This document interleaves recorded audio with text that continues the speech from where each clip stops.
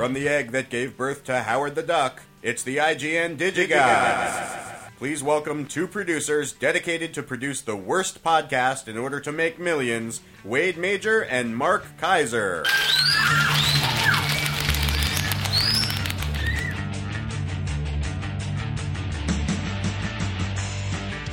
Okay, so we got a lot of show. Corey, quickly, who gave us that reference, please? That was brought to you by Kareem. Just put it on his bill. Yeah, there we go. Thank you, Kareem. And that, of course, is very apropos because Howard the Duck, of course, was a George Lucas-produced film, which now belongs to Disney, which means that we can likely probably see Howard the Duck added to the DuckTales crew, and he'll be like Howard the Duck and teaming up with Donald Duck and stuff. Because Howard the Duck is also Marvel. So Marvel and Lucasfilm, the people who are responsible for Howard the Duck, all part of Disney now. Isn't that nice? Do you think we will ever see a Disney film that doesn't involve any pre-sold character whatsoever? Never again. Will there ever be a movie where, some decent actor plays a character that cannot be monetized from a vertically corporate standpoint? No, I think it's over. I think it's over. And I think it's the end of the Disney brand, frankly. I think they're devaluing their own brand. I think it's kind of over. But anyway, what'd you bake for me this week? What am I eating? Well, you get this out of the way. Yeah, we got a big show. Well, I wasn't going to say anything, but you brought it up. You need to get in touch with your Jewish heritage. Okay. You're not Jewish. A little bit, if you go back far enough. That is a black and white cookie. Okay. All right, so here's what we have today. We have... I'm going to eat it. I'm going to take a bite. That's fine. All right. It's a black and white cookie. If you don't like that, you don't like black and white cookies. So maybe you just don't like... Nice. It's like cake with frosting. Yes. Oh, very nice. Yes, thank you. That is a classic black and white cookie. Okay. So we have... what are you doing today? We got Spider-Man today. Oh, my gosh. We got all kinds of stuff. We got Spider-Man. We got some listener mail today. We got some listener mail. We got Spider-Man. We got an Akira Kurosawa film. We've got a lot of classics. We got an old John Carpenter film. Actually, a couple of John Carpenter films, actually. Yeah, it's great. So let's dive right into it, Wade. Let's dive right into it. And then in the second half of the show, to annoy people even more, you'll get the second piece of baked good that I baked That's this pretty weekend. great. That's pretty great. What are we doing first? I'm going to talk about some classic TV. Because we've got some amazing classic TV. Mark, I am so excited. Grew up with this show. You did too. Come on. Yeah. Give it up. Give it up for Shazam. ISIS, of course, has already been out, so the Shazam ISIS Hour is now completely out, separate sets. If you want to create the hour yourself, you'll have to be swapping DVDs in and out. But this is all 28 episodes, and I was like, 28? There were only 28 episodes of Shazam? That was plenty, believe me. Really? But yeah, all 28 episodes of Shazam. And the thing that was always amusing was they had two different actors play Captain Marvel at various points. So, and they're all here. I don't know why they had to swap that out. There's no commentary or anything that says the first guy that played Captain Marvel was an idiot, so we fired him and hired a guy that looked like Gil Gerard or something. But you know what I always enjoyed about this show? I always enjoyed the moments when he's talking to all of the cartoon versions of the Greek gods. That stuff was awesome. The show it ran from 70. Well, it ran in the mid 70s. Yeah, it's on CBS, and then after that was the Shazam ISIS Hour. Pretty great. Yes, exactly. Anyway, pretty great. And one of these days, I have a feeling that we'll get a Shazam Captain Marvel feature film out of DC and Warner Brothers. At some point, they're going to have to try and exploit that. I don't know what they'll do to it, but they just have to. It's a major DC character. I don't know how major is. He really major? Oh, yeah. Well, when I was growing up, he was. Captain Marvel, you bet. Shazam! Boom.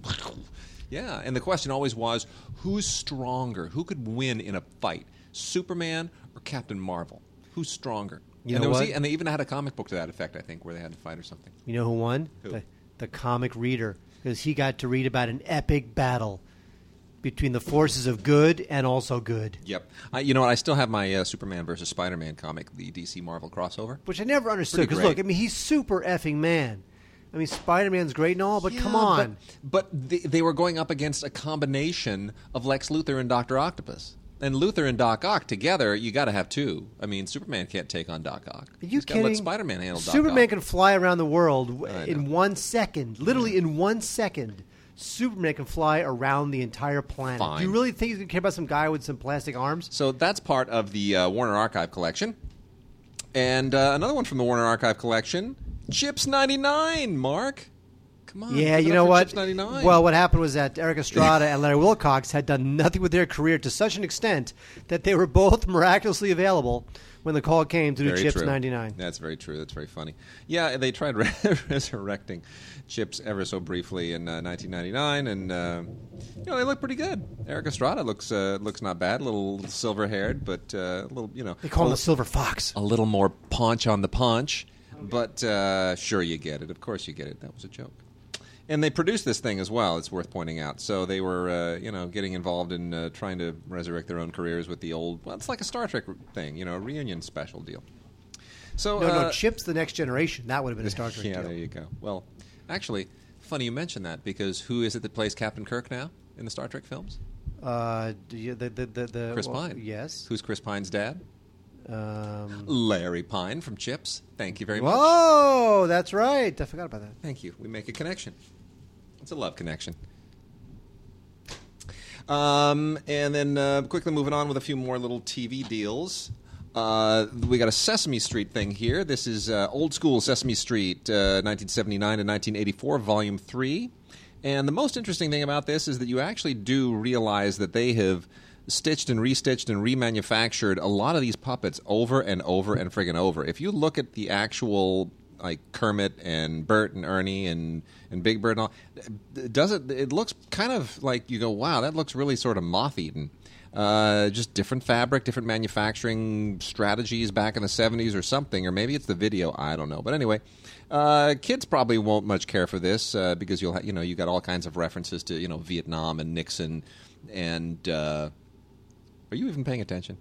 Not really. Okay, never I never mind. pay attention when you talk. I thought you were going to. Have we started the show yet? Yes, we have. Okay. I thought that'd be kind of funny, but no. Of course, no Nixon references. But it's interesting looking at how the show's changed over the years. They're definitely, it's still the same show, but it really is very interesting. And a lot of great behind-the-scenes stuff here. If you grew up with the show at the time, it's really cool to revisit it, especially a special on-screen storybook of Oscar's How to Be a Grouch. Very, very cool. Audio commentary on one episode by Sonia Manzano. And it's good.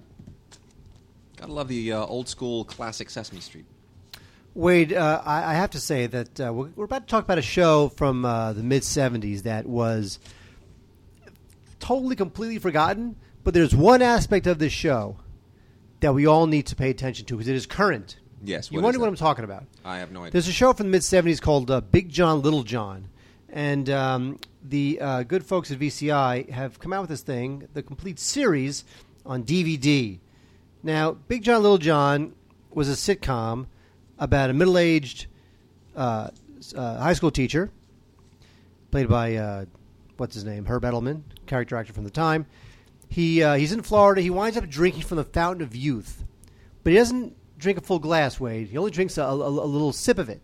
So he turns into a little boy, but only sometimes, because he didn't drink the full glass. He just had a sip of the water from the fountain of youth. This sounds like the stupidest show I've ever heard of. Now, This was on TV in do you the 70s? not remember the show? No. I mean, I was like one or something, but I remember the show.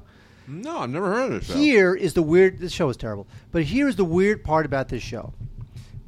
As I remember it, the only people who knew that this high school teacher had drank from the fountain of youth and he becomes a kid every once in a while is his wife and his son, right? The wife was played by Joyce Bulifant, who was a sitcom actress of moderate note at the time. Okay. And his son, right, Wade? The son was played by Mike Darnell. Now, Mike Darnell is now the president of alternative entertainment for Fox. Oh, no kidding. He is the Mike Darnell. That is Oh my that gosh. Mike Darnell. Mike Darnell has been with Fox for like 15 years. That's interesting. And he's greenlit pretty much every Fox reality show that you love. American Idol, all of them. And Mike Darnell, in the mid-'70s, played Herb Edelman's son in Big John, Little John. Wow. Which is totally bizarre.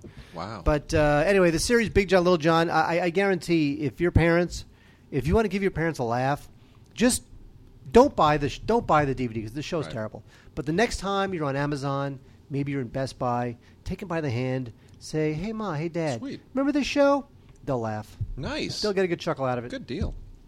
And then we also have, for combat fans, And you can get the full series of Combat out there, but they do have a 50th anniversary edition of fan favorites of the show Combat, 20 classic episodes, in a 5-disc collection. And you know what? This show really... the great thing about Combat is kind of the same great thing about a lot of shows from this period, which is that you have all of these unbelievably cool cameos. And, like Robert Duvall showed up on all these shows at some point. Lee Marvin shows up here. And even John Cassavetes, believe it or not. Isn't that amazing? Cassavetes was on Combat. Isn't Awesome. that weird? We just talked about him last week, or week before with Rosemary's Baby. And so anyway, Rick Jason, another one of my favorite actors, was on this show as well. Rick Jason is just a terrific forgotten actor, along with Vic Morrow. And, Rick Jason is worth rediscovering, I got to tell you. Really worth rediscovering. So that's Combat, 20 classic episodes, fan favorites. Definitely go out. That's not a bad one to maybe possibly resurrect when we do our holiday gift guide show. And do want to kind of tease that. We don't have a fixed date for it yet. It depends on when certain stuff shows up, but it will be after Thanksgiving, probably 2 weeks after Thanksgiving. And we're going to give you the usual annual roundup of all the great holiday-titled and holiday-themed stuff. And boxed sets and all the really big stuff that's being targeted out there. So we got some really great surprises and some really great treats for you then. And maybe some giveaways. Might even have some giveaways. Working on those. I'm working on the giveaways. Really? Yep, sure am. Come on, you never give me anything. Anyway, I give you love. Aw, and I give you food. All right, the big music Blu-ray of the week is this amazing Blu-ray called Hungarian Rhapsody, Queen Live in Budapest. Now, this was Queen in 1986. I know what you're thinking. You're thinking 1986. Cold War, but you're also thinking, 25 years ago, whatever it is. And it's in Budapest, some horrible, poverty-ridden country. Well, I'll tell you, when Queen played this concert in Budapest, this is right after Live Aid, and for whatever reason, the Budapest government, which helped bankroll this concert, it was like a huge stadium concert, the Budapest government, for 1986, they shot this thing with dozens of cameras. These guys were not kidding.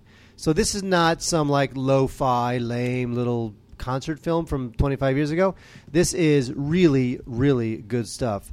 It has pretty much every Queen song you could ever want. There's 2 CDs and there's the Blu-ray.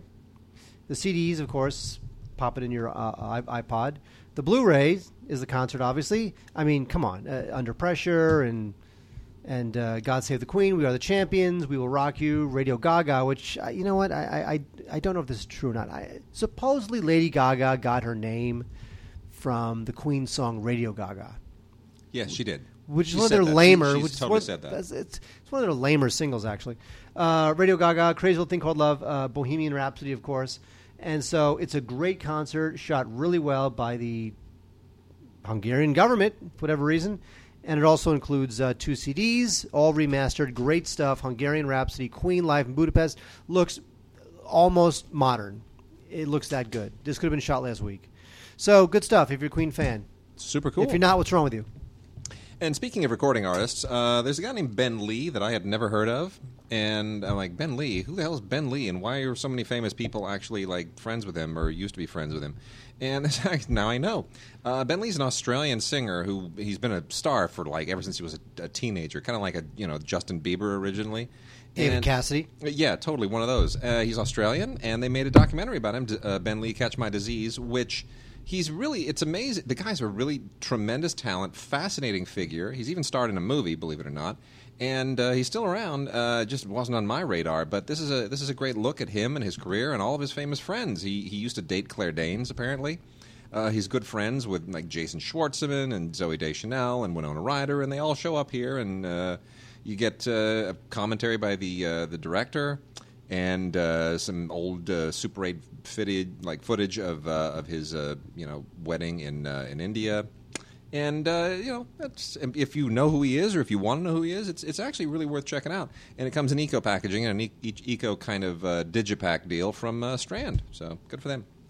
And then our lone foreign language title this week really is a big deal. It's a huge deal. This is the Criterion release of Rashomon, which of course has been on DVD previously. But the Blu-ray of Rashomon is, as I cannot emphasize strongly enough a miracle. Criterion does black and white better than anybody else, and they certainly do Japanese black and white better than anybody else.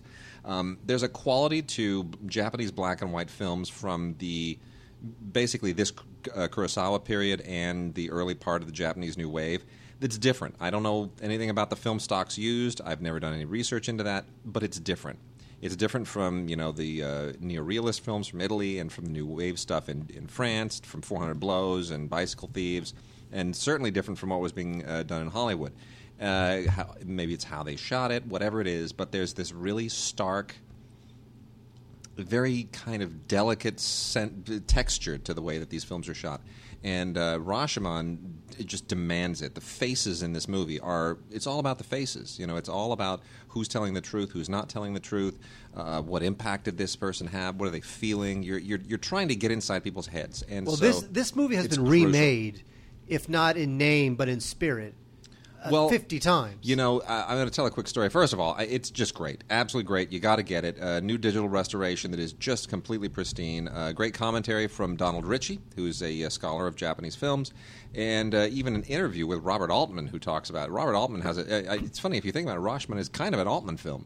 And so his comments are really fascinating. I never thought about that.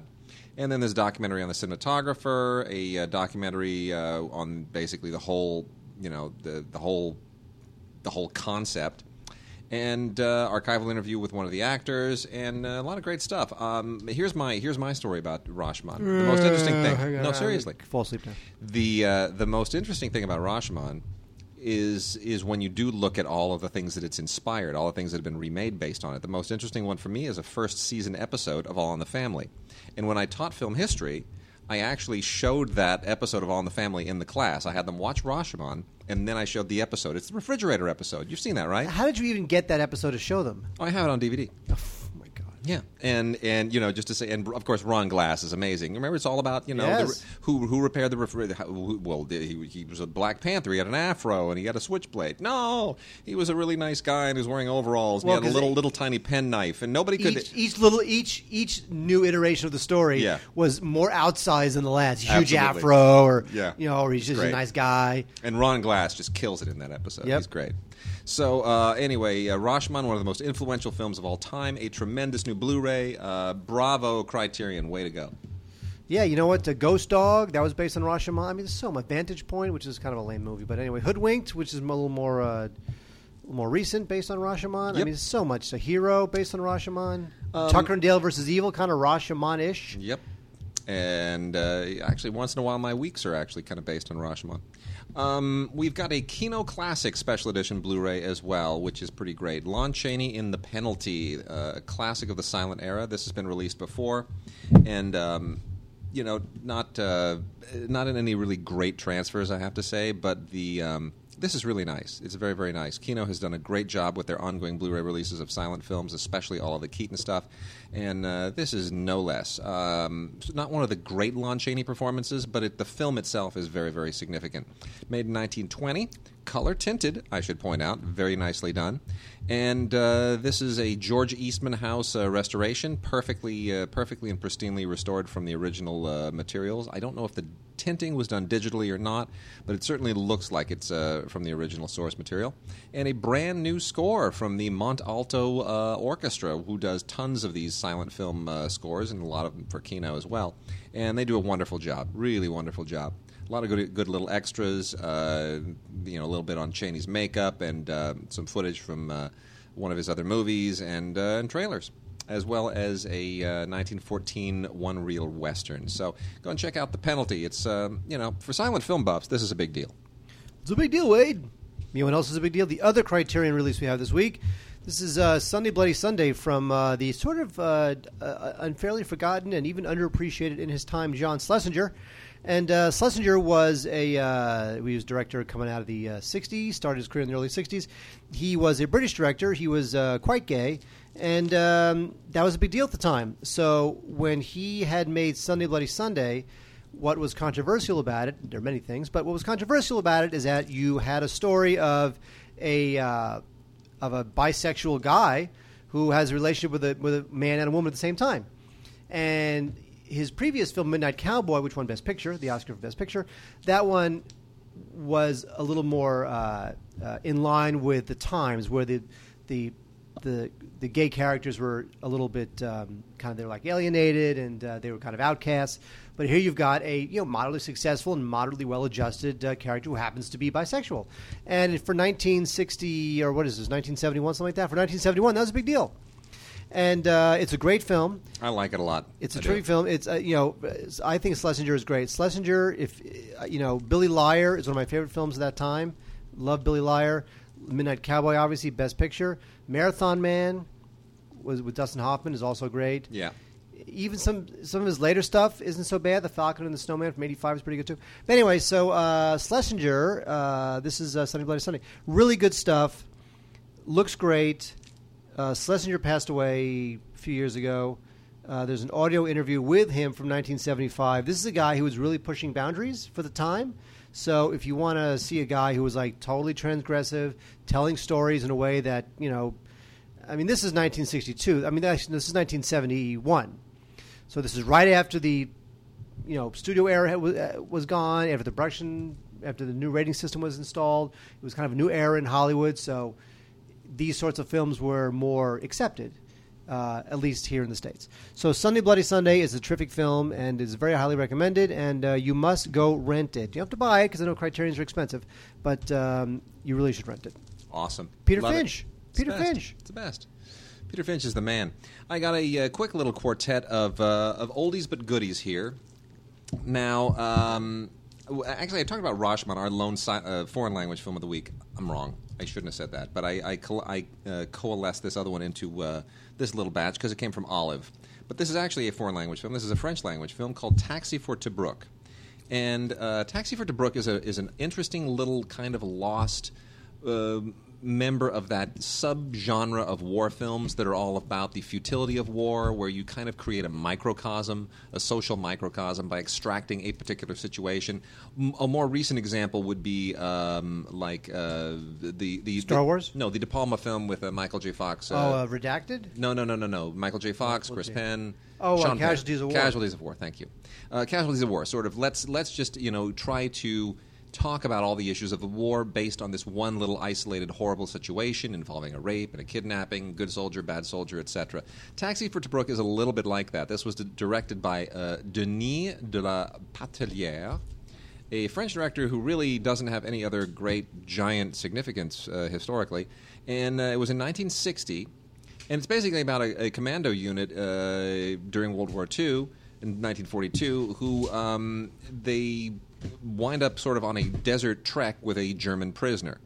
And it's a really interesting character study, very nicely photographed, that really probably should have... It's kind of Rashomon-like in the sense that the way that it looks at human nature, it certainly could be used to inspire a lot of other movies, and I'm surprised why it doesn't. But very, very nicely done, and some very, very recognizable actors here, including Charles Aznavour, Lino Ventura, Hardy Kruger... Hardy Kruger for crying out loud. Hardy Kruger for crying out loud. I love Hardy Kruger. Whatever. And then we also have the original Gone in 60 Seconds Car Crash King Edition. If you have not heard of this film, this is from H.B. Halicki. And H.B. Halicki is really kind of a hack who is known only for just destroying cars in movies. That's pretty much it. Gone in 60 Seconds is noteworthy for no reason other than the fact that you have about 500 cars destroyed in one movie. That was his goal.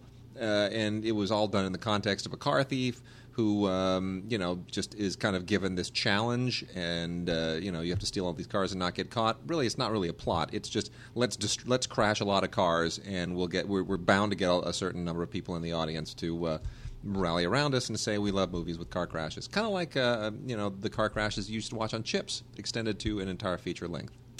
Anyway, Gone in 60 Seconds, not really a big deal anymore because it's all done by CGI now, and it doesn't really shock people anymore. But at the time, it was like, wow, you're wrecking a lot of cars.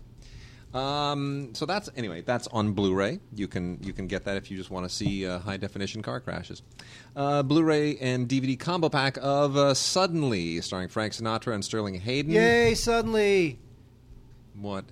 It was directed by my step-grandfather. I know. I was going to let you talk about that. I'm not going to talk about it. I've already talked about it. I Because it's know. already been out on DVD. It has been, but in crappy DVD editions. That is true. Not really good editions. This is a wonderful, wonderful Blu-ray, and it it has a DVD on it if you have to have it. But I would say you're not buying this for the DVD. You're buying it for the Blu-ray. You're buying it for my step-grandfather. That's what you are. So anyway, it's really sharp. One of Sinatra's more memorable performances. And it's got it's I wouldn't call it a noir, but it's kind of like a quasi noir, wouldn't you say? Oh, totally. Yeah, it's a quasi noir. Anyway, Sterling Hayden at his weirdest best. That's a freaky Is guy. Sterling Hayden ever anything but weird? Anyway, this is courtesy of HD Cinema Classics. You can learn more about them at hdcinemaclassics.com. It's a great transfer, really nicely done. And then last but certainly not least of these this little classic blitz that I'm talking about here, this is also from Olive, and it is from the usual Paramount library that Olive exploits. The transfer, I just don't think the film may have been that well shot originally. It's certainly one of the kind of less dazzling Blu-ray transfers we've gotten from the Olive Paramount collaboration, but nonetheless, still a great film, certainly worth getting on Blu-ray versus DVD. And we're talking, of course, about the Sidney Lumet-directed adaptation of Eugene O'Neill's Long Day's Journey into Night with Katharine Hepburn and Ralph Richardson and Jason Robards and a shockingly young Dean Stockwell. And, by the way, music by Andre Previn. Yes. This was... This movie's 3 hours long, I should point yes. out. This is the unexpurgated Eugene O'Neill's Long Day's Journey into Night. If you've never seen Long Day's Journey into Night performed on stage, it is a long journey. And if you watch this film, Yeah. You're seeing the play. You're seeing the whole thing. Lumet, there was very little Nothing- affectation no. to it, didn't really cut anything. That's it. He was into it. Yep. And it is beautifully, beautifully executed, beautifully acted. I do wish the transfer were a little bit better, but again, it's better than it is on DVD, and it's really good. It's really good. So you don't miss much. So I would say own this one because it's a great work of American stage, directed with an unbelievable cast by one of the great directors of the cinema. Sidney, one of my favorites. How do you not do that? Love Sidney. I don't understand. He's awesome. All I know is that two of my favorite directors, one is named Sidney, one is named Stanley. What does that mean? I don't know. I don't know either. Wade, but this is kind of a big deal Blu-ray this week. Guys and Dolls from Ooh, more 1955. More Sinatra. Now, I don't like this movie. You know what? Look, it was controversial at the time, and I still can't quite get over the sight of Marlon Brando just hoofing it up big time in like this, Manhattan zoot suit looking thing. Yeah. And I don't know. It's just weird to me. And I don't really like any of the songs. I mean, they're fine, but to me, there was no, super song that I just absolutely hum all the time. Not like Singing in the Rain or American in Paris or whatever. So I just don't get it. But I like it. I really? like it a lot. I love Do you this really? movie. Yeah, well, I do. you love all that stuff. I do. There's two Guys and Dolls documentaries on the film, which is also included in the Blu-ray, which are terrific, and that's pretty much the main special features on this thing. It looks really good. I will say that. It's also a good-looking little digipack book thing that sometimes you see with Samuel Goldwyn. This also stars Frank Sinatra, as Wade says. Frank Sinatra, not the original choice for he wasn't. Sky Masterson. But you know what? He's Frank Sinatra. You can't go wrong with him. So it's really Sinatra's show, as well as the just odd casting of Marlon Brando. People love it. I'm not that into it, but it looks good. Give you that much. And there you go, Guys and Dolls. Pretty cool. Mark, we have a couple of John Carpenter films here. And if you're a fan of John Carpenter, this kind of represents, I guess you could bookend his career, everything that you love and everything that you hate about him, maybe in these two films.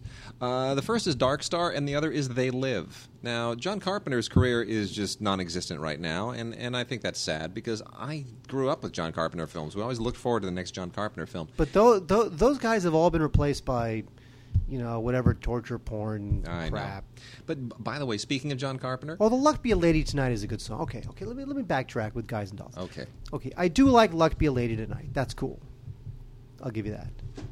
Okay, fine. I think that's really it. Actually, I think Yeah. "Luck Be Lady Tonight" is the There you only go. song I like from that movie and that play. So let me just say, first of all, before I get into John Carpenter for a second, a friend of mine turned me on to this fantastic YouTube Friend of video. yours turned you on? You did. What? To a great, very professionally done video with James Hong, by the way, doing a cameo in it of Lopan Style, which is a Gangnam Style parody done with all the whole characterization and milieu and concept of Big Trouble in Little China. Awesome. It is wickedly cool and Awesome. hysterical. It's really good. Lopan Style. Go look it up on YouTube.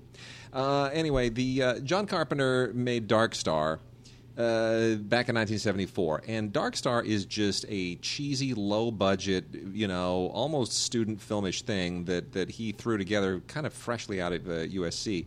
But people love it, and it's funny, and it's amazing the production value that they got out of very little money at that time. I mean, it's a science fiction movie with like a spaceship and in star fields and all this stuff. And you think to yourself, wow, that is really incredibly inventive. Because today, somebody just, you'd have a 14-year-old sit down on his computer and CGI the whole thing. They didn't have that back then. So you got to watch this movie. It is just absolutely great. It is a wonderful revisitation of a science fiction indie-produced classic that also, by the way, Carpenter was not the only major science fiction figure involved in this. You realize that? Oh, there was Dan O'Bannon. Dan O'Bannon from the Alien series. That's right. Dan O'Bannon did all kinds of stuff in here. He worked on he did the production design. He was the editor of the film. I mean, it's really it's pretty great. So he co-wrote the film and then did all of this other technical stuff at the same time. So it really is almost just two guys sitting down and just willing this film into existence. So obviously the film doesn't look like $1 million, but it was made for about $500,000.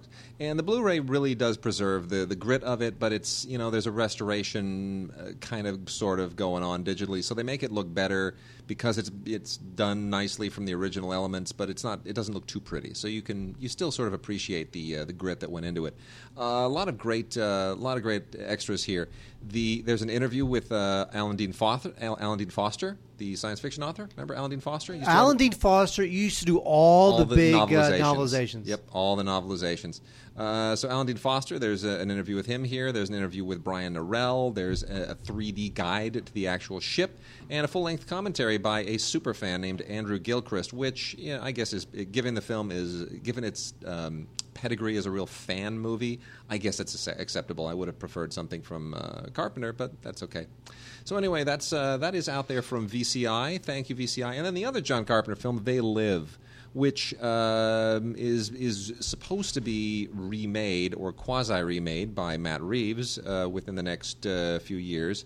I have very mixed feelings about They Live. This is, of course, Rowdy Roddy Piper, the wrestling guy, in a story about people who can, they put their glasses on and they can see the aliens who are invading, and I don't know. It felt like a concept that would have been a good John Carpenter movie maybe at one point, but for some reason it just, I don't know. This doesn't work for me, dude. Well, at the time it was considered a bit of an allegory for Reagan-era politics and whatnot. But maybe that's the problem. They're trying too hard, because now it just feels like one more twist on an alien invasion concept at a time when you've already had like umpteen remakes of Invasion of the Body Snatchers and all these other. It doesn't really add anything. It's just got a wrestling guy in it. Well, but at the time it was considered a little, can I say ballsy on the internet? Yeah, go ahead, sure. It was considered kind of ballsy that they would use kind of this like John Carpenter low-budget film to make an allegory about the Reagan administration. I guess. And so that kind of gave it some juice. But ultimately it's not a great film. But what is a great film, and I'm going to talk about this film while you eat the second thing I have for you. Oh, jeez. I'm just going to fatten you up. Okay, now I made these this morning, and now they're all probably cold. I understand. I'm sort of you use me so that you don't have to throw it out. No, well, yes, but no, I could freeze this, and I'm only giving you a piece of it. I made from scratch this morning cinnamon rolls, like from scratch, scratch, not like I went to the store and bought something. All right. Now, while you hopefully don't choke on that, I will talk about a great comedy from 1987 called Planes, Trains, and Automobiles. Oh, I love this. The best Thanksgiving movie ever. It really is. Yeah. At the time, this was John Hughes during his salad decade of the 80s, and the movie was a bit of a departure for him because there's no teen angst in it, and there's none of that stuff. It was very good. Thank you very much. Very nice. No teen angst. It stars John Candy plays this very effusive Curtain ring salesman. He's a shower curtain ring salesman. He's so positive and loves to talk, and is he's so well-meaning. And he winds up trying to get home for Thanksgiving with Steve Martin, who plays like this uptight ad exec. And so the two of them are forced to live together, the high-strung guy and the well-meaning, effusive, big lug kind of a guy. And I have to tell you, you have like 100 minutes or whatever, 90 minutes of laughs, and then in the last 2 minutes, it's so heartfelt. Tears your heart out. It really it's does. Wonderful. It's the best Thanksgiving movie ever. It's so good. Remember the scene? It's so funny. Like, the scene in the back of the pickup truck where it's like really cold and it's really falling apart for him, and they're sitting in the back of the pickup truck freezing, and John Candy's like, "So how cold do you think it is?" And Steve Martin says, 1. It's like 1 degree. How many degrees? How many degrees? No, wait. It might have been. How many degrees do you think it is? And he says 1. It's great. I blew that line. That's okay. It's your fault. It's okay. All right, special features. There's a thing on John Hughes here. There's a sort of a mini doc thing on the story of the movie, and there's also in HD another thing called The Legacy of John Hughes, which is pretty good. There's a deleted scene. It's great. It's great. And John Candy, who died many years ago, he is still missed. And when you look at a film like this, he died in '94. You realize how great he was. He was in that. He wasn't like he was a big guy, but he wasn't like that. He wasn't like a John Belushi edgy guy. That was not really his. No, that was not his thing. No, he was an SCTV guy, and he was just a big. He was a big talent. He was a big presence. He was very funny. Favorite line ever. Where's your hand between two pillows? Those aren't pillows. Come on, who doesn't know that moment? Yeah, that's great. Candy was in Splash and National Lampoon's Vacation, Stripes, Blues Brothers. He was great. He's great. Anyway, awesome Planes, Trains, and Automobiles. We also have a couple of Dark Shadows movies, not the recent one. Well, enough with Dark Shadows already. They have to get all this stuff out. And there actually were a couple of Dark Shadows movies that were thrown together based on the success of the TV series, the original TV series. And the first one is actually pretty good, I got to be honest. Dan Curtis, who created the show, he produced and directed this. And it's House of Dark Shadows from 1970, which it's nice to see what was basically a kind of a frankly, I mean, I love the TV show, but a low-budget black and white TV series turned into something a lot more substantial. And I'm sorry that they weren't able to sort of do more of this, but it starred Jonathan Frid and Joan Bennett, and it really kind of plugs into the lore very nicely. So it's a good effort at doing that. A little less successful is the Night of Dark Shadows, which was made the following year also by Dan Curtis and David Selby, also from the TV show, along with the likes of Kate Jackson and a few other people who don't really belong in this narrative. They wound up in this thing as well. This is a little bit more of a stretch. Tries to be a little bit too ghoulish, a little bit too spooky and gothic. Again, it's a nice. It fills certainly a place in the Dark Shadows compendium, the Dark Shadows lore. If you're a completist, you're going to want it. But the House of Dark Shadows made the year before much better than Night of Dark Shadows.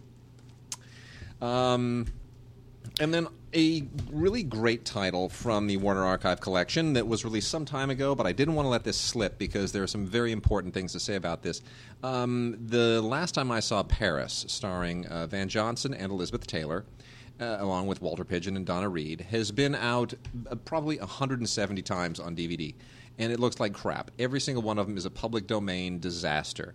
And a lot of people have gotten some of the higher-profile public domain releases, which come from decent elements, but they're all really substandard. And this is not a great film, but it's a very good film and a really solid film from the filmography of Richard Brooks. made in 1954. And it is out finally from the Warner Archive Collection, who doesn't overly market a lot of their titles, and so a lot of you who may have this in a public domain edition might not know that this even exists. If you go to warnerarchive.com, you'll find it there. Yes, it's a DVD-R, but it is the definitive transfer of this film. It looks so much better than anything else out there. The colors are rich. There's detail. There's no edge enhancement. There's almost no digital noise. It really is the way. It's as close as you're going to be able to see this film unless somebody decides to release it on Blu-ray, which is unlikely. So this is about as close to definitive as you're likely to ever see this film. So I really, really do recommend this. It is, of course, a manufacturer-on-demand title, as they all are from WarnerArchive.com. So you will get a brand-new, pristine DVD-R pressing. Make sure you take care of it because DVD-Rs are a little more fragile. But if you want to, kind of archive this in your collection, it's definitely worth having. So I highly recommend it. You want to highly recommend, Wade? Finally on Blu-ray, Sunset Boulevard. Oh my gosh! Now we were saying before they should have done just they should have blown this out. I don't know why. This looks very just sort of like phoned in. It looks like a real perfunctory release. Yeah. This is from Paramount. This is like a major release. This is I don't know what the problem is. I almost feel like I would have preferred, and given the quality of the transfer, I think if they had let Olive handle this, Olive Films would have done a better job. Well, look, there is a bunch of special features on it. There's a couple of featurettes. They're fine. There's a deleted scene, which is pretty cool, which we've never seen before. Galleries and trailer, not as interesting, but the movie itself, this is one of Billy Wilder's very best, written by Charles Brackett. The film is up for 11 Academy Awards. I think won 3. And it's great. It is a how would you describe this thing? Like a scathing, sort of comedic, sort of dramatic, sort of noirish. You know what? It is. It's everything. It's like a Hollywood made in 1950s, so it sort of represents the pivot point between the 40s and the 50s in Hollywood. But I would say it's not only about Hollywood, it's about the kinds of films Hollywood makes, about the personalities that it makes, about the attitudes that it fosters. It really is kind of this catch-all movie industry fever dream that is unlike any other movie ever made, and it's extraordinary and rare and bizarre and unique, and it's I've seen it at least a dozen times, and it gets better every single time. I mean, Gloria Swanson was perfect casting. I know that they had gone through a bunch of people before deciding on Gloria Swanson. Gloria Swanson and Eric von Stroheim effectively are sort of acting as fictitious versions of themselves. Because Gloria Swanson was a big silent star. She peaked in the 20s, and the footage in the movie of her character in older movies is footage of old Gloria Swanson movies. So there's all this really, which were directed by Eric von Stroheim. So there are all of these weird little kind of backstories, these real life backstories and trivia that's threaded into the movie. It's really quite fascinating. By the way, the one thing I learned in watching this Blu-ray, didn't know this. You learn things. Remember the shot in the movie, one of the opening shots where it's from the bottom of the pool, and we're looking up, and we see what's his name, William Holden, and he's dead, and it's the opening shot of the movie, folks. Yeah, so and he's basically saying, "Yep, there I am, Yes. I'm dead." So, which is a great thing that you're a dead guy's narrating the movie. Now, in 1950, how do you get that shot? They don't have underwater cameras or whatever. It's 1950. You know what they did? They put a mirror on the bottom of the pool, and then shot the mirror. That's pretty great. So the mirror was looking up at him. That's pretty great. That's how they got that shot. That's pretty sweet. That's pretty cool. And that is if you'll pardon the language, that is a bitch to focus. Oh yeah. I mean that shot. That is the water has to be completely still. Oh no, completely clear. From a cinematography standpoint, that shot is a nightmare. That's right. So that makes it. I got to go back and watch that now. Yes, you do. Rock on. Yeah. So Sunset Boulevard. A must rent, assuming you don't know what it is or never heard of it. You must at least rent it if you want to be a cinephile. You want to say you're a cinephile. It's not enough to say, hey, I just saw Captain America. That just means you're a fanboy. Yes, if you want to be a cinephile, yes, it does. If you want to cultivate your love of movies, you got to see stuff like Sunset Boulevard, as well as anything else by Billy Wilder, one of the great directors of all time. That's it. So before we get to brand new movies, got some listener mail to read to you. This one actually came in just recently, but it's really important to talk about, especially going into the holidays, for a number of reasons that people will find out as we get closer to the holidays. But this is from Paris Andreu, who writes and says, longtime listener here. I've emailed you a couple of times. In a recent podcast, you said that Dial M for Murder wasn't projected in 3D back in 1954 and wondered about how faithful to Hitchcock's vision as far as 3D is concerned is the recent Blu-ray Dial M actually Dial M actually played briefly in 3D during its initial theatrical run, and the decision to stop 3D showings was made by the studio after requests from exhibitors. Now, a quick interjection here. That's not the story that I've heard. Now, I did a little bit of research, and it does seem that it was briefly exhibited in 3D, but that generally it was not. And my understanding was always that Hitchcock himself grew disenchanted with 3D and elected not to complete the 3D. So that was my understanding, was that it was Hitchcock's choice. So I got to do a little bit more research in that. But if any of our listeners know more about this story, I would welcome it, because I'd be really curious to find out what the actual backstory is on that. So if there's more to it, this is worth exploring. He said it was released in the late 70s, re-released in the late 70s, early 80s, and there have been other screenings over the years since. For more information, you can go to 3dfilmarchive.com. There have been re-releases, but again, my understanding is the film was never completed in 3D. Hitchcock did not complete it, so anything subsequent to that is an after the Hitchcock modification that it does not reflect. And certainly the new version, the new 3D release, does not completely in any way reflect what Hitchcock intended. So I wouldn't watch it that way, frankly. I'd watch it in 2D if you want to see his vision. He also said in last week's podcast you reviewed the Hitchcock Blu-ray collection, but you didn't mention the controversy about this set. The original copies, there were errors in the credits of Frenzy and several transfer issues. The release was delayed as a result, but many of these issues weren't fixed, resulting in subpar transfers for some of the titles. And according to Robert Harris, the film archivist, the man who knew too much is in danger due to the condition of the negative. Robert Harris, of course, is a friend of mine, and I'm going to get some information from him. I actually liked all the transfers in it. Now, again, I have nothing to compare them to other than the releases in the 1980s of the films from the same prints and the same masters, and the DVDs that Universal released. But the Blu-rays all, to my eye, look better than their DVD counterparts, and look certainly as good as I've ever seen these films look in theatrical release. Right, but I think they're talking about, the font that was used, like when it says Alfred Hitchcock's Frenzy, the title font, agate stuff like, the word fictitious is spelled wrong, some of the crew members' names are spelled wrong in the credits. It's kind of that kind of stuff. Yeah. Well, that's stuff I don't focus on that kind of minutia. You don't focus on that minutia, but it's worth paying attention to. So I want to thank Paris for pointing that out. And then he asks a final question. In another note, since you mentioned Woody Allen, when will the rest of his movies in the MGM library be released on Blu-ray? Manhattan and Annie Hall indicated a start of a new release of BD releases, but nothing has happened. Doesn't seem to be a master issue, as they use older masters for the first Blu-rays, and they're already HD masters for the rest of the films. And, I have no idea. That's, MGM and that library, I don't know what's going on over there. They distribute through 20th Century Fox right now. 20th Century Fox is a little bit in upheaval. MGM is just kind of getting its bearings again, but they just had a change at the top as well in their executive structure. So Birnbaum stepping aside, which is kind of weird. So I don't know. There's no way to really know who's going to make a decision there. I wouldn't expect it anytime soon, though.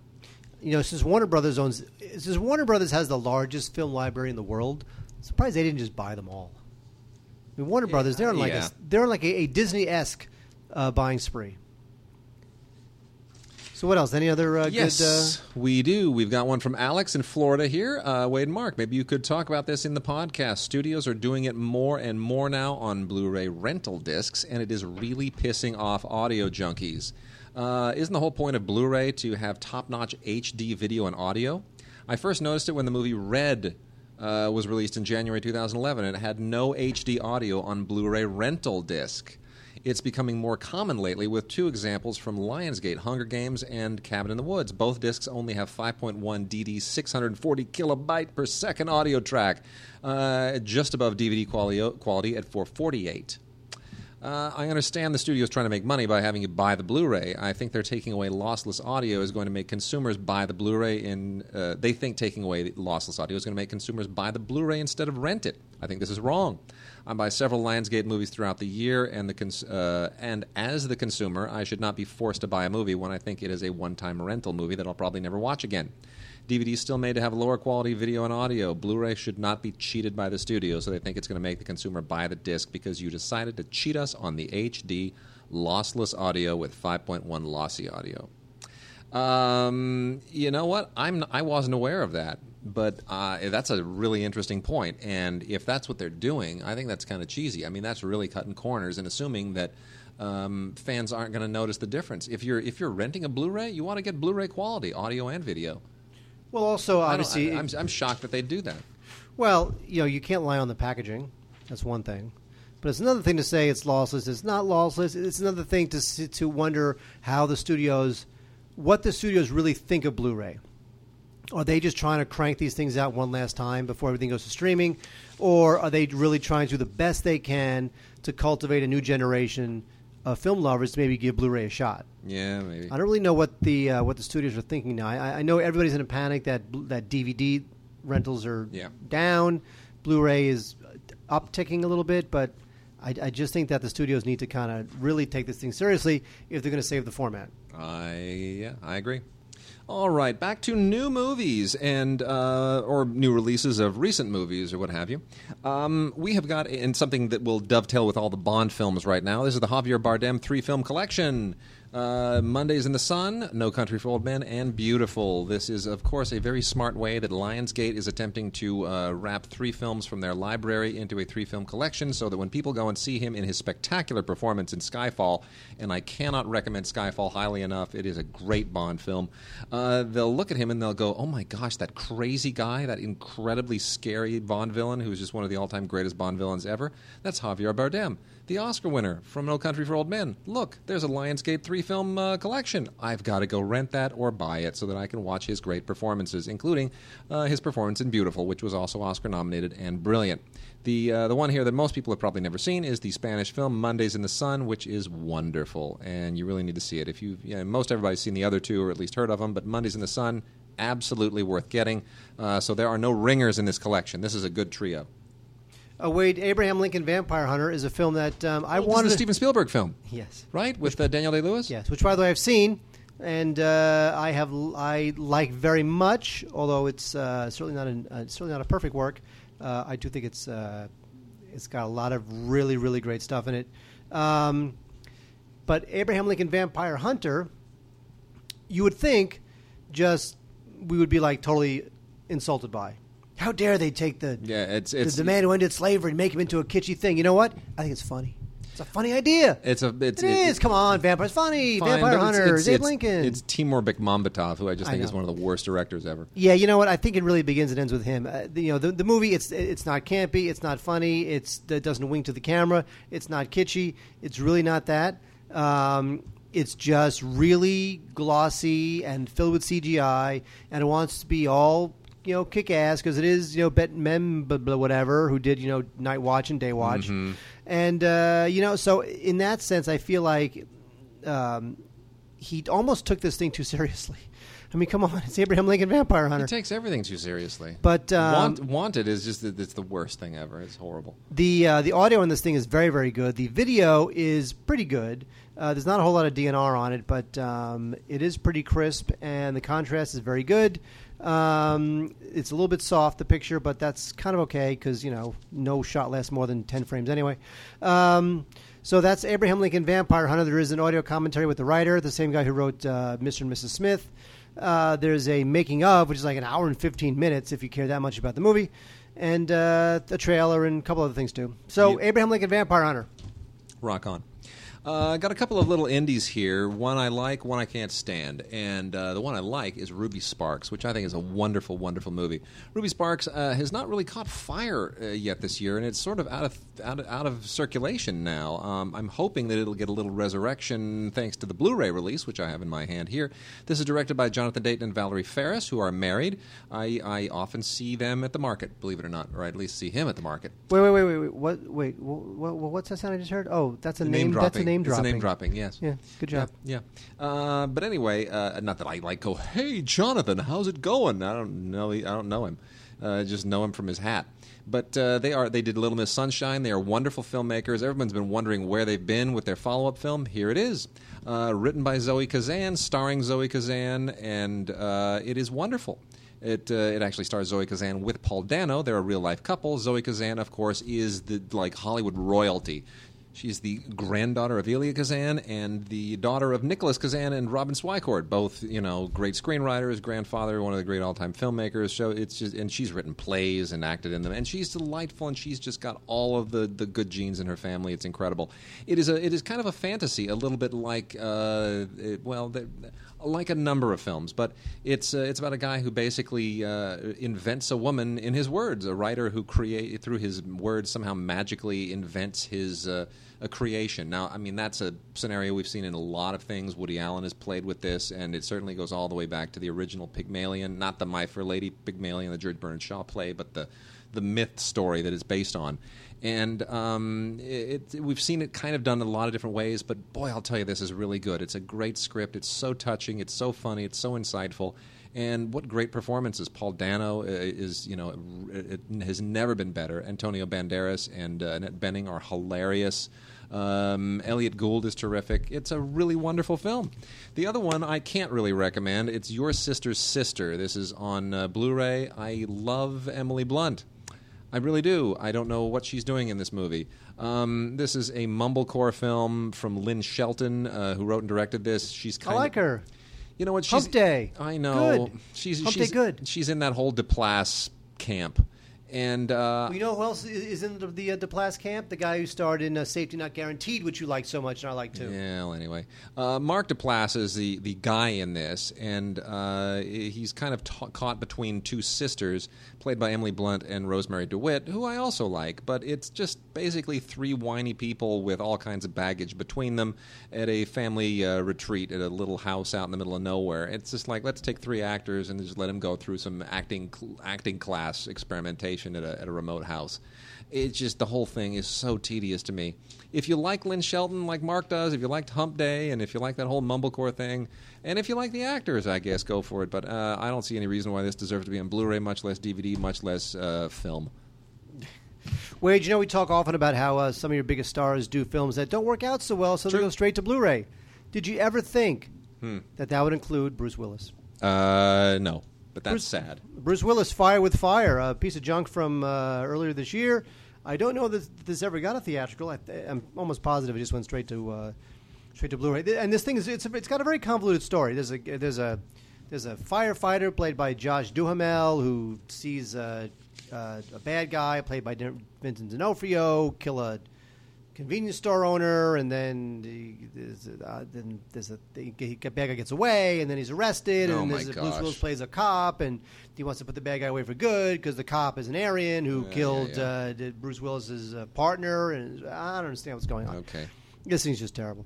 So there's a commentary with the director David Barrett, who will probably never work again, and the cinematographer. The film has a bunch of action scenes that aren't particularly, I mean, they're fine. Nowadays people can do these action scenes. It's all done in post anyway. Mm-hmm. Interviews with the cast, not that great. Anyway, Fire with Fire, you've really got to be a total Bruce Willis completist. It also stars Rosario Dawson. But you can see how people thought this would go theatrical, and then it just didn't. Yeah. Because it just wasn't good. All right. Well, Mark, we're going to wrap up with The Amazing Spider-Man, which we have here both in the Blu-ray DVD Ultraviolet pack and the Blu-ray 3D Blu-ray DVD Ultraviolet pack, which has a lenticular on the cover of it. This was Mark Webb, the director of 500 Days of Summer, segueing to big studio action fair, comic book fair, and attempting to reboot the Spider-Man franchise with an all-new cast and an all-new concept, and nobody involved with the original Spider-Man film apart from Alvin Sargent, the great screenwriter who you would think wouldn't be their first choice to... I mean, he's one of three screenwriters, along with Steve Kloves, who did all the Harry Potter stuff, but you would think that Alvin Sargent would not be someone's first choice anymore to write something that's targeted at kids. And I got to tell you, Alvin Sargent, crusty old adult screenwriter, he's the guy that brought all the humanity to the Raimi films, and he brings humanity to this. I actually really like this film. I thought this was a very sharp reboot. I'm honest. Well, don't forget who Alvin Sargent is married to. Yes. Chairman of Sony. Yes. I know. the studio that made this film. I know. And by the way, there's nothing But wrong he with doesn't this. get hired to do all their stuff. That's you know? true. It didn't really help when William Friedkin was married to Sherry Lansing. She greenlit one of his films and it tanked, and then marriage fell apart. So. I think this film is totally fine. I mean, I feel like I've seen it before. Yeah, Like, well, we have it's 8 years ago. It's almost like like on Broadway, like they'll bring back Rent, or they'll Yeah. bring back like a classical Yeah. Eugene O'Neill play. True. It's like that. Totally. It's just almost like a new Broadway production of your favorite Broadway play. Yes. With a new cast. Well. It's not bad. It's good. And Andrew Garfield. Andrew Garfield is good, and everyone likes Andrew Garfield. But don't forget, there was nothing wrong with what's his name in the first one, Jake Gyllenhaal.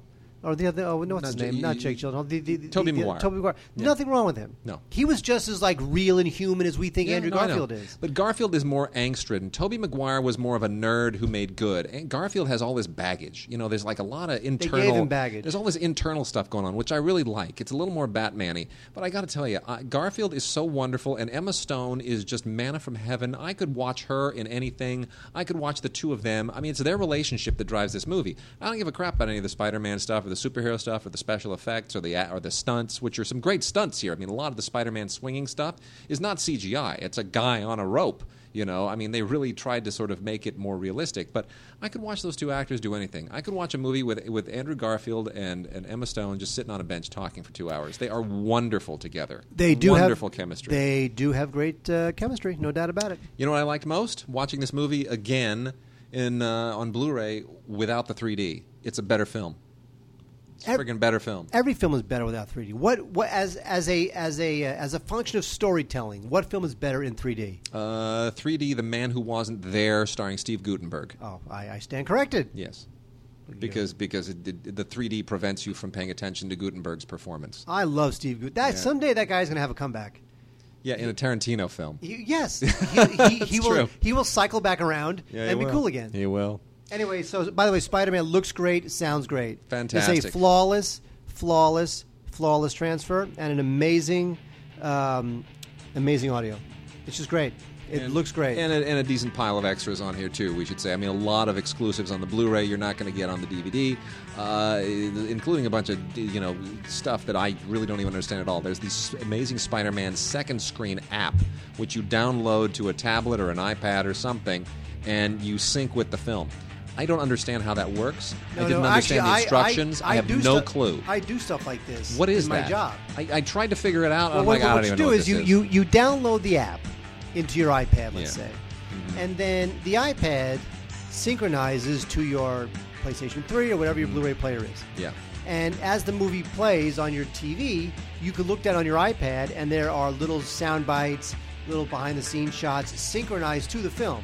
So literally, they know that on the iPad app, 1 hour, 16 minutes, and 15 seconds into the movie, play that soundbite. 1 hour, 23 minutes, and 19 seconds into the movie, go play that behind-the-scenes thing. We're gonna sit down in a second. You're gonna show me how that works after the show. Okay, that's okay.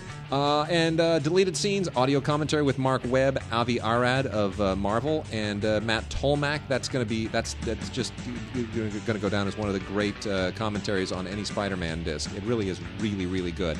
And if you get the Blu-ray 3D, you get an interactive 3D film school feature with Mark Webb, but I don't see any reason to spend the extra money for it. It's not really worth it.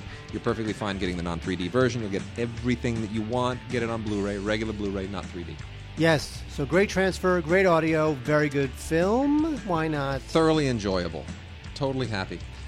With that, we are done. We will be back next week. Send us your Vox boxes and your listener mail at gods@digigods.com. Also, for those who were out of the loop because of the glitch on the iTunes download, you should now probably be fully aware of the fact that feed is working again.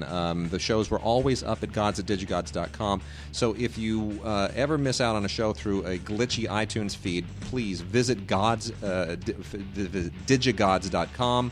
www.digigods.com has all the shows always, even if iTunes is not working. Otherwise, email us at gods@digigods.com as well. We'll see you next week.